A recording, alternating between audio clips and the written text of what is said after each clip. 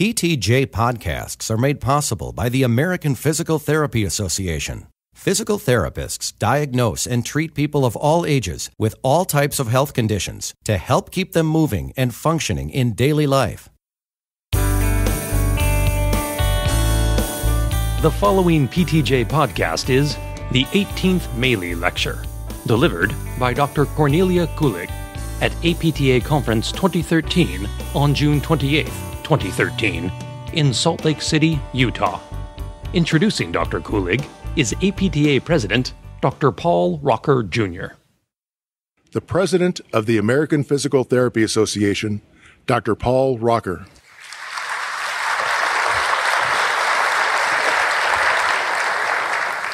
Good morning.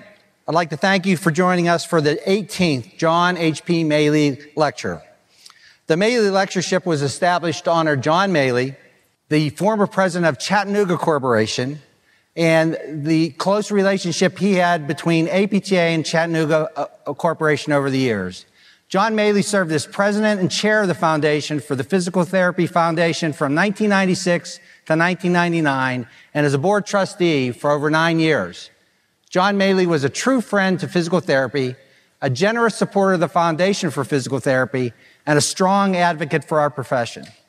This morning, I'm very pleased to have the honor of introducing John's son, David. Following in his father's footsteps, David has built a career within the rehabilitation industry. David and his family still live in Chattanooga, where he's currently president of Magister Corporation, a manufacturer and distributor of products for physical therapy that his father started back in 1995.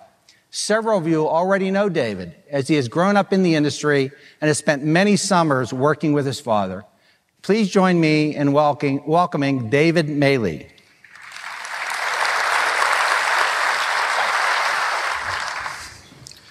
Thank you, Paul. Ladies and gentlemen, welcome to the 18th Annual John Maley Lecture. In 1996, the Maley Lecture was established to honor a member of the American Physical Therapy Association who has made a significant contribution to the profession in the area of clinical practice. I am proud to announce this year's recipient is Dr. Cornelia Kulig.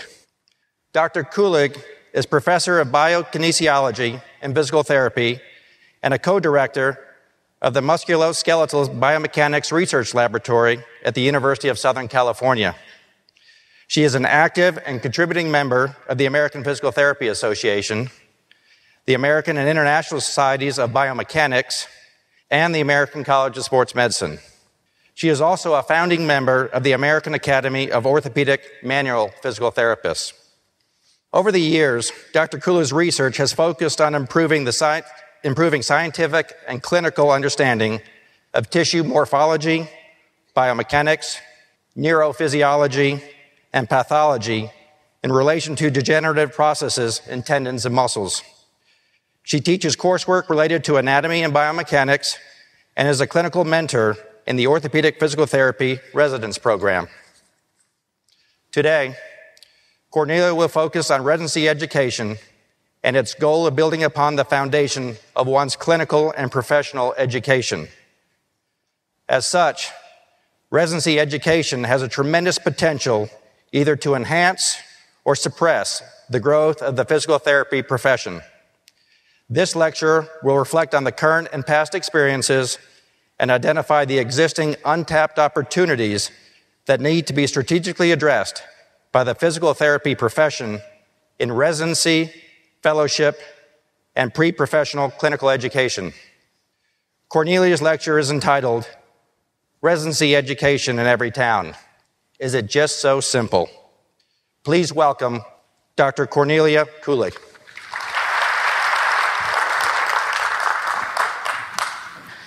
Thank you, Mr. Maley, for introducing me. Each year, with this lecture, we honor your father's life, and it is a privilege for me to do so this year. I feel compelled to present the audience with an image of John Hugh Patrick Maley you have shared with me. Your father's life story is inspiring, and I truly wish I had the opportunity of meeting him in person. He carried the message imparted by his upbringing and his liberal arts education into his whole life. a life built on utmost competence, conscience, and compassion. He was a scholar of classics and a businessman who devoted his life's career to building his company, Chattanooga, the world's largest and best-known company that manufactures and supplies rehabilitation equipment. His work was to serve the same patients many of us do, and that means we were serving on the same team. The theme of this annual APTA conference is Join the Conversation, suggesting an invitation to a discourse and an exchange of ideas on a topic relevant to all of us. One of my mentors wrote in an email earlier this year, communication, exchange of ideas, and a principled discourse are the secret yet essential ingredients that are required to make a good community of learners a great one. The theme of the Maley Lecture is clinical practice. The best preparation for clinical practice is a mentored immersion in patient care. This mentored immersion is broadly known as residency. What I hope to do with this lecture is to further stimulate a discourse about residencies and physical therapy. Why do we need them? What are they? And how shall we go about creating an optimal residency? In preparation for this lecture, I searched for written literature. And as I have discovered, the written literature on the topic of medical residency is limited, and the literature on residencies in physical therapy is non-existent. Therefore, my preparation for this lecture was that of interviewing many students, residents, residency graduates, and residency mentors in physical therapy and in medicine.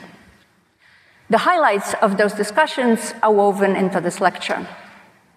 An internet-accessible resource used by many, Wikipedia, describes residency as a stage of graduate medical training. A resident physician or a resident is a person who has received a medical degree and who practices medicine under the supervision of fully licensed physicians, usually in a hospital or a clinic. This definition goes on to state that residencies are also available and may be required for students graduating from pharmacy or physical therapy schools. So, since we are now in Wikipedia, there is no turning back. We are en route to residency, education, and physical therapy.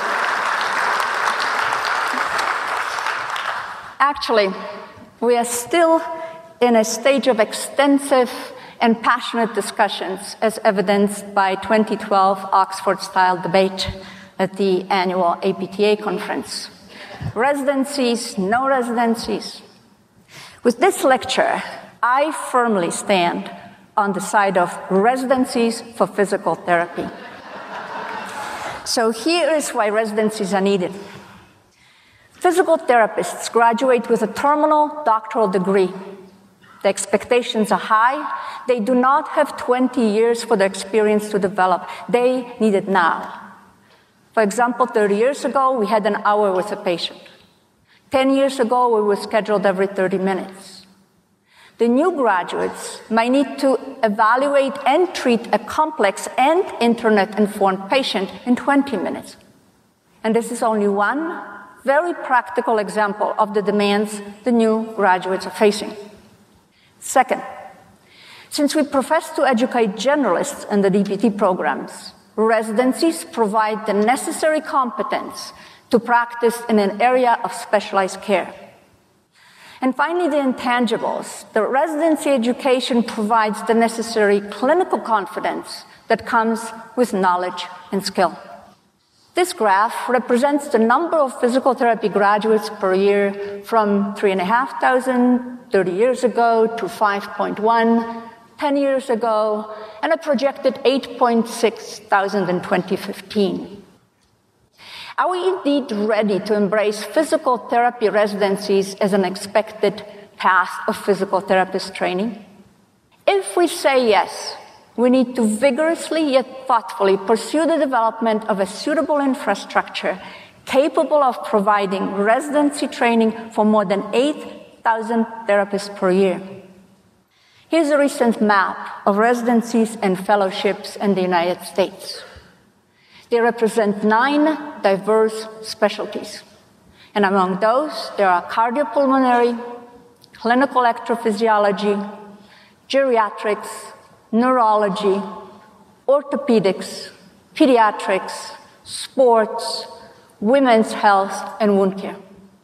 New areas of specialization are being added, and the number of residencies is growing annually. There are likely many clinics with elements of postgraduate training that resemble residency. But considering the whole package, Kaiser Permanente in Hayward, California is credited with the honor of the first physical therapy residency founded in 1979. This pioneering residency continues to flourish under the outstanding leadership of Carol Jo Tichenor. By 1991, I can account for at least 8 residencies that became a part of the American Academy of Orthopedic Manual Physical Therapists. Credentialing of residencies began in the late 90s, which coincided with the graduation of the first DPT classes. Now I account for 134 residencies and 31 developing residencies. So what have we learned from our short history? Then in the 80s and 90s, we asked, will they come? Are they willing to give up their full-time clinical positions, leave their home and family to pursue residency education far away from home? You have likely noticed on the prior slide the higher clustering of residencies on both coasts. Reflecting back on those concerns, I think we did not give our younger colleagues sufficient credit for their desire to grow professionally and to further their independence. Now in 2013, we ask, are there a sufficient number and diversity of residencies to meet the demand? Here's some simple data from a recent update. As I already mentioned, there are a total of 9 specialties, and among those, there are currently 58 credentialed and 16 developing residencies in orthopedics. There are 21 credentialed and 6 developing in neurology, 10 credentialed and 4 developing in pediatrics. From my conversation with people around the country, I find that the ratio of applicants to residency acceptance is rapidly increasing to a somewhat of consistent ratio of up to 2 to 3 applicants per 1 acceptance in 2012. Although this is a good problem to have, we need to avoid a potential pitfall of creating new residencies solely for the purpose to meet the demand. If we race after quantity, our educational efforts might be marginalized and the quality of residency training becomes diluted. We can't say this is not my problem because the quality of graduates of any program impacts the reputation of physical therapists nationally and worldwide. Residencies face the same challenge. Residencies need to uphold high standards far beyond the clinical training provided by DPT education. And finally, residency graduates are expected to make a difference. My call is for thoughtful yet authoritative investment in the development of strong residency programs, as they indeed have the potential to steepen the growth trajectory of our profession. One of the residents I interviewed, let's call her Ann Jones, said, I went to PT school to get a degree, but I went to a residency to become a physical therapist. So how did that happen? How did she become a physical therapist? Certainly not a trivial task to capture, at least not in the laboratory sense of a controlled experiment. But here are some gross estimates. She spent a year in a rigorous clinical program. She saw 2,600 new and returning patients, 15% with a mentor. She shadowed 3 surgeons, observed 5 surgeries, wrote up 75 log hours, defended 4 live patient exams, read more than 100 articles, submitted a case study to a peer-reviewed journal, assisted in teaching 2 DPT classes, and debated clinical approaches with colleagues and mentors. Missing from this list are the intangibles, the learnable moments. They can be rewarding, but they can also be quite stressful. For example, the many sleepless nights after an apparent clinical error in judgment, or a forceful comment from a concerned patient who blamed the exaggeration of symptoms on your treatment. Or on the other end of the spectrum are the rewards.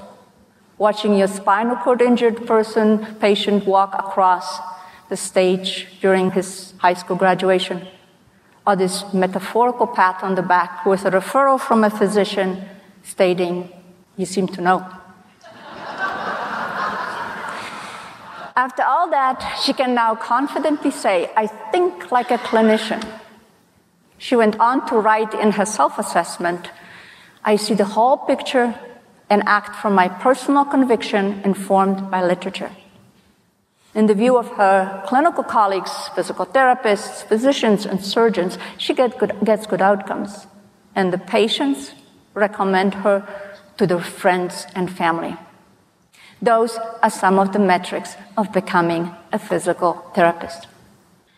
Residency training builds on entry-level education, which in less than 3 decades rapidly advanced from baccalaureate to doctoral level education. The breadth of the educational content grossly remained the same, yet the depth has been enhanced in many areas, but not in all. How do we decide what the curriculum content of the residency should be? Considering the short 3 years allocated for PT education, it is logical that we are seriously beginning to talk about levels of educational content. That is, what clinical content ought to be presented in professional DPT program and what can be omitted from the DPT program referred to as advanced. The levels of educational content presented here in an abridged form were recommended or proposed by Dr. Linda Fetters. This framework has a built-in discourse among academic and clinical faculty, and as all curricula would undergo periodic reevaluations and modification. Thinking of professional education globally, perhaps it would be worthwhile discussing a common core across DPT programs that would then unite the profession, and we would have a firm starting point for residency curricula. Here's a different viewpoint. When I served on the curriculum committee at the Keck School of Medicine at USC, we talked about teaching for exposure versus teaching for competence.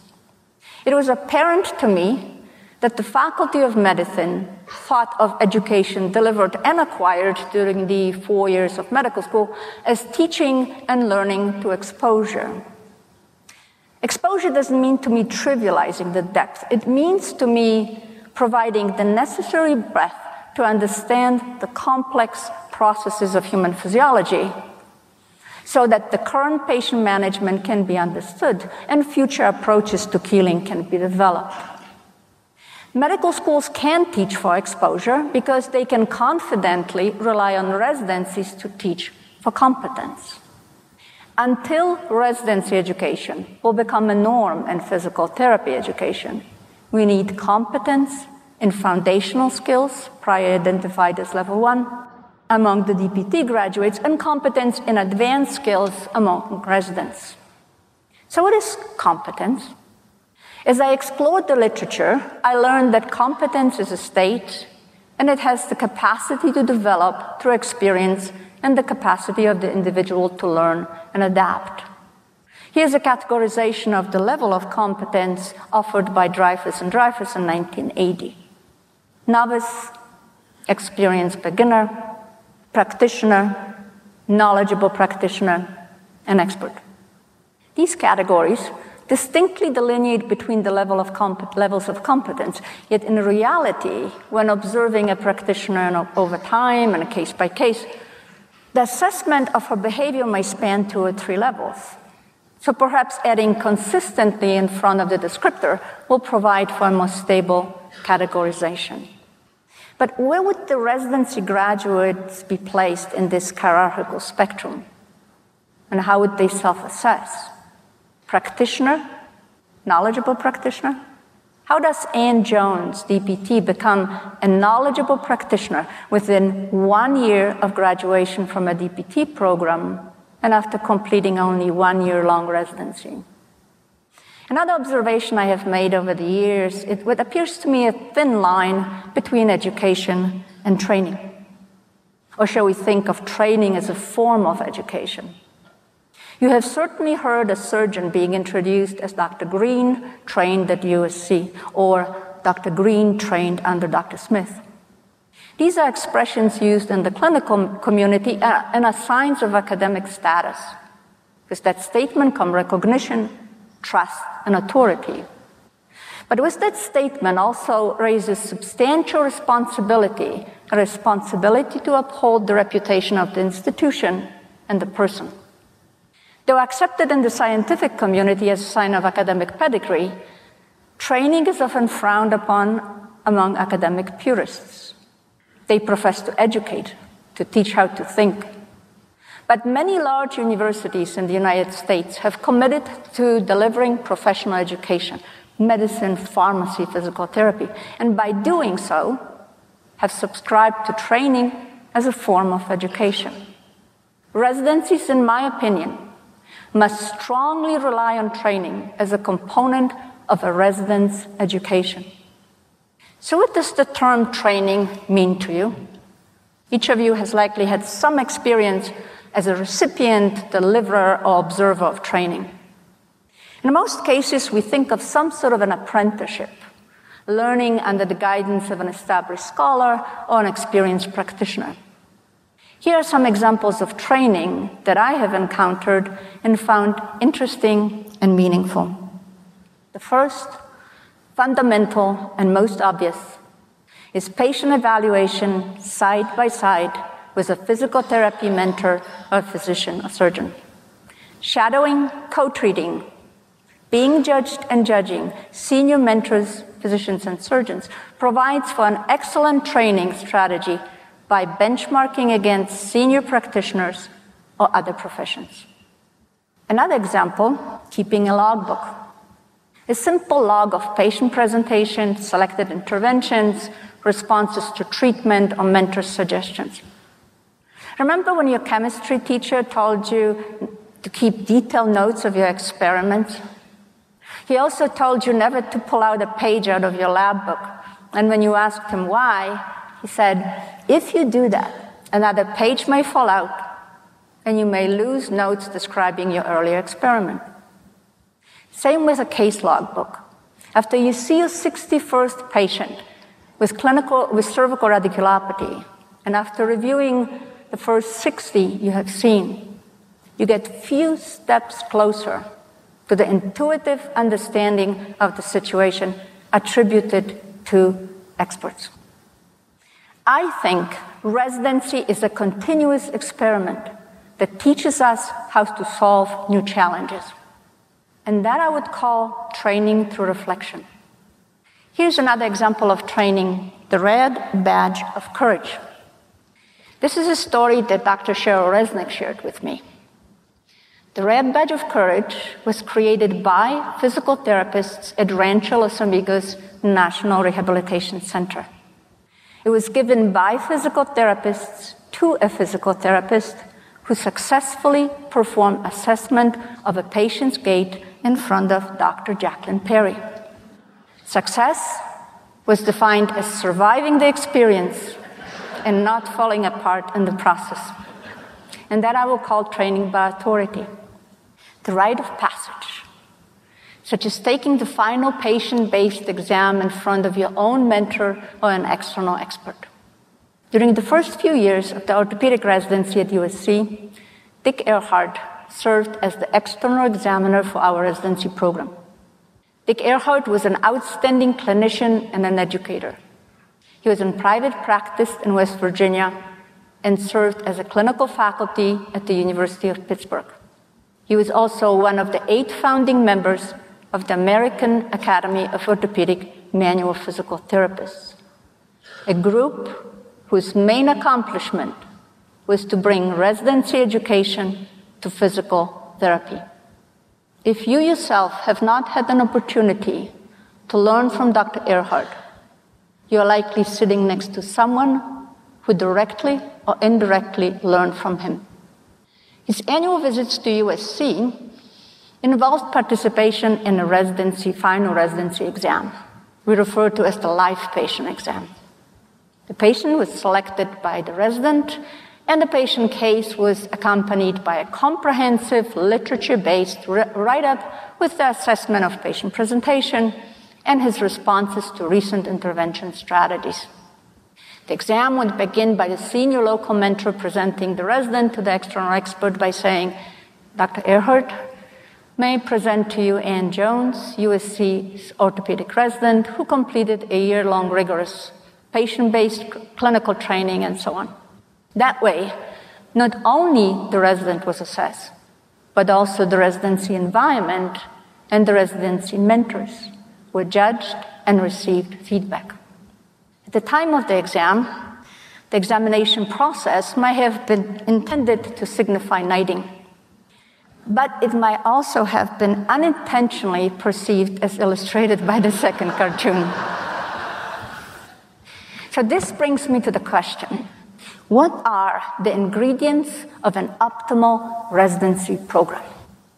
The ingredients that are necessary to make this optimal stew are patients, mentors, teaching philosophy, educational mission, the curriculum, an optimal environment, and residents. The first ingredient, patience, sufficient in volume, patience, an optimal interaction with the therapist. A postgraduate educational opportunity without a significant number of meaningful patient interactions is not a residency. Phone, Skype, Adobe Connect, any other internet media cannot substitute for direct patient contact. The second ingredient are mentors, sufficient in numbers, mentors, sufficient in diversity, and mentors who have an optimal interaction with the residents. Where do these mentors come from? What should their credentials be? Though many of you have had the opportunity to learn from Carol Jo Titchener and Gail Jensen about mentoring, we need to expand the current efforts to train more residency mentors. This is a plea to the APTA Board of Directors for future support of this important initiative. The third ingredient is teaching philosophy.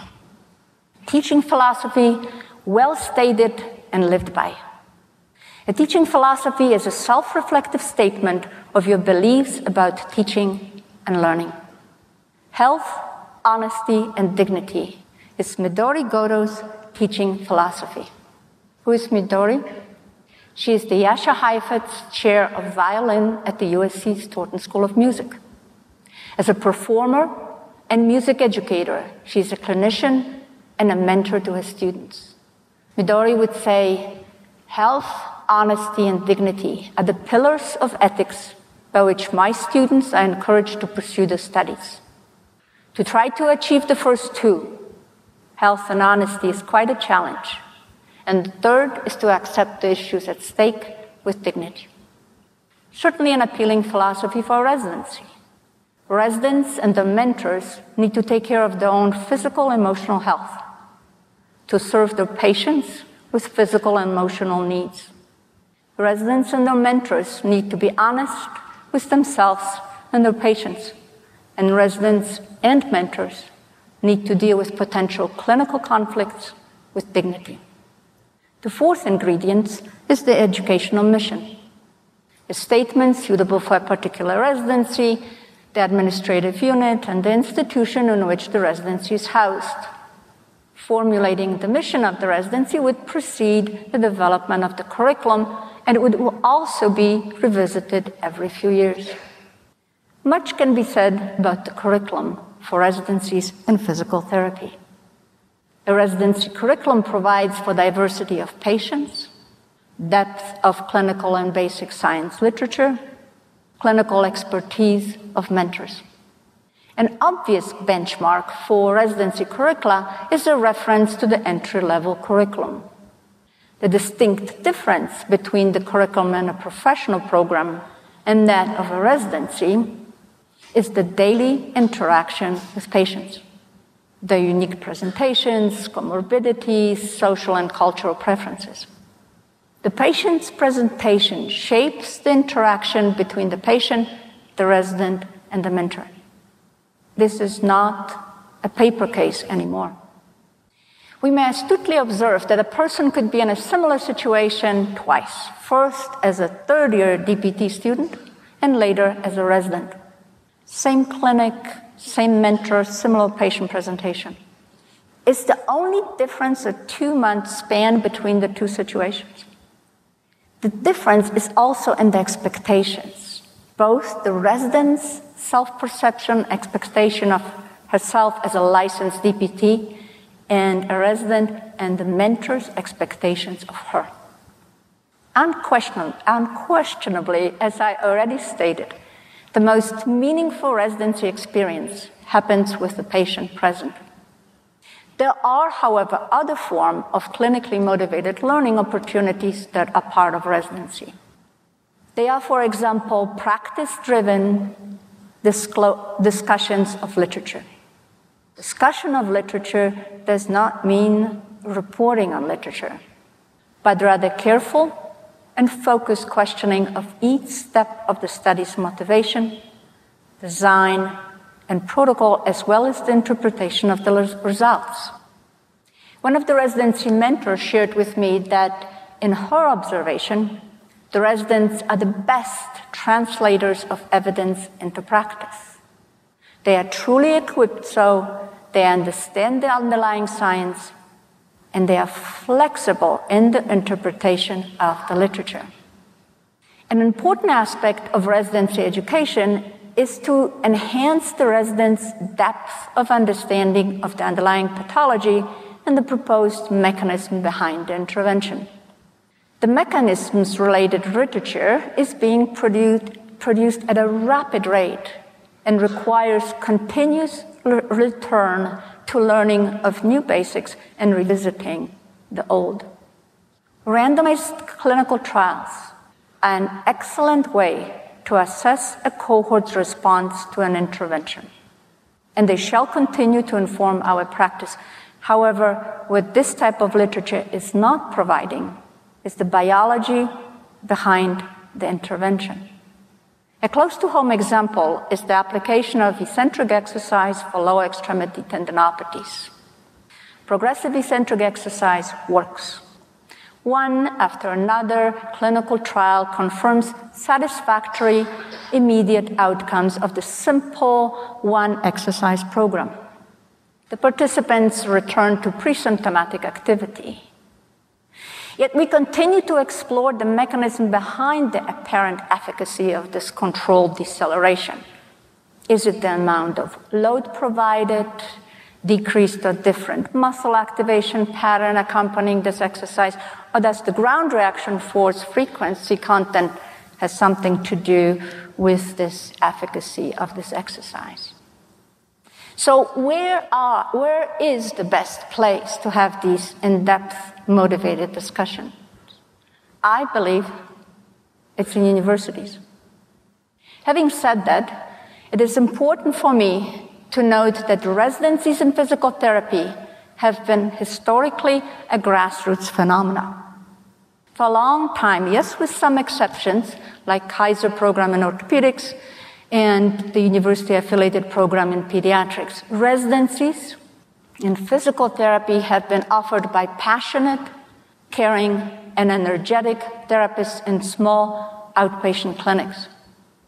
The intensity and the desire to learn and to push the physical therapy practice forward were palpable in those small clinical communities.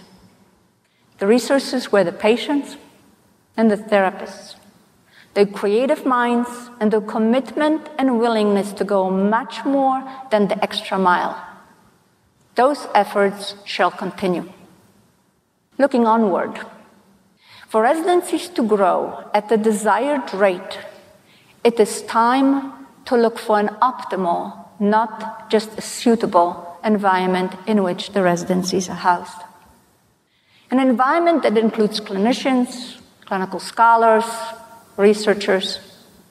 The optimal environment is the sixth ingredient in this quality residency program. I believe that university-based educational programs provide for the optimal residency environment. Here's one of several possible arguments to support my statement. Lately, much attention has been given to translational research. This concept originated in the laboratory community. It reflects the desire to communicate and apply what was discovered in apparently far removed from the patient's symptoms laboratory. As this process matures, and we are getting better at translating clinical observations back into laboratory and refining the utility of this laboratory research. This concept of translation can also be applied to teaching of clinical skills. In my opinion, academic faculty, who are also residency mentors, are in an excellent position to translate not only the realities of clinical practice into the classroom, but also being able to observe a novice clinician in the clinic. That timely insight is very valuable and allows the clinical classroom faculty to continuously adapt and refine their teaching strategies for the current students. For example, a resident begins the exam with observation of barefoot walking in a 65-year-old man with lateral hip pain. Great. But the resident omits to ask the person to walk with toes in and misses a pain-free limitation of functional internal rotation on the involved side. That simple observation would have enabled a hypothesis-driven examination. And instead, the resident performed many textbook-correct tests that resulted in an indecisive and blurry clinical picture. An academically based residency mentor would not only guide the resident, but will also bring this observation into the classroom to his entry-level students. This cross-pollination of clinical training among learners of different levels in the clinic and the academic environment is the best recipe for an effective and efficient education and quality patient care. Many physical therapy educational programs already offer residency education in one or more specialty areas. When all PT programs add at least one new residency, we will add more than 200 residency sites. This beautiful picture aims to illustrate the center of the universe, artist residential. Although at the time of their training, the residents may not think so, they are the central part of the residency education. A resident needs to be well matched with the mission of a particular residency. This important responsibility falls upon the resident and the faculty and the residency faculty. It is all about the match. This is akin to matching a PhD student with her mentor. It has been my observation that the residency applicants are the best and the brightest among our physical therapy graduates. Those who have the burning desire and energy to continue with their training. I find the recent residency applicants as a cohort more homogeneous in their educational foundation than those who applied to residency 15 years ago. Actually, in the past, many residencies required 1 to 2 years of clinical experience prior to entry. An educationally homogeneous group is perhaps easier to train. We certainly know a lot more about our residency applicants, but we know much less who they become after graduation. It would behoove us to begin tracking where the graduates are and what they are doing at the moment. Not just residency by residency, but nationally. Perhaps the orthopedic section's initiative to collect clinical data could tease out the residency background of the participating section members. Could we answer the question, do residency graduates have better outcomes? What I have learned is that many of the residency graduates are doing really well. Those who work in outpatient clinic seem to outperform other early career non-residency colleagues. Others own clinical practices, direct hospital rehabilitation departments, hold faculty position, rehabilitate collegiate and professional athletes, or work for ESPN. The question remains, are residencies making a difference? Or are they merely an extension of the DPT education? I believe that residency education is making a difference. And the difference stems from thinking on your feet, getting very good expert feedback, and staying within a good residencies too long enough. How do we, as a professional community, continue to support the development of new and retention and growth of existing residents? Our national organization is on board. It provides an infrastructure for residency peer assessment and credentialing. The sections provide guidance and templates for some residency-relevant documentation. There's much grassroots interest in providing the clinical sites for residency education. And the academic community now seems to value providing residencies as one of their programs. So let's bring the spirit of the academic town and gown to fruition and join efforts. Clinical practices and university educational program. Much work awaits us. We need to assure continued growth among and within residency programs. Standardization of the content, of the educational content in residencies and the DPT programs is one of these crucial tasks. Here's another idea to think about on your way home. For years, we have been supporting physical therapists in pursuing additional science-based education and PhD programs. Perhaps it is time to support residency education and develop a pods-like scholarship for a resident. As we strengthen the existing residencies, we may concurrently invest in the beginning to train the scientific skills of a resident, who may in the future become an independent clinical scholar. Many accomplished allopathic physician scholars lead large research programs and clinical trials without apologizing for not being dual-credentialed as MD, PhD. Why can't a DPT do the same? In closing, residency education is a necessary step to clinical mastery. Clinical mastery does not happen through self-study, academic coursework, or by reading books. Most of us need mentorship and guidance to navigate through the maze of patient care. Yes, this will take some effort, maybe much more than some effort, but worthwhile working towards, isn't it? I dedicate this lecture to those whose lives have been changed by the struggle and joy of learning. To residents and residency mentors from the smallest one resident at a time places that have been training residents for years, to the newer and ambitious residencies and all those in between. Let's share and grow while continuously improving quality. Thank you for being here this morning.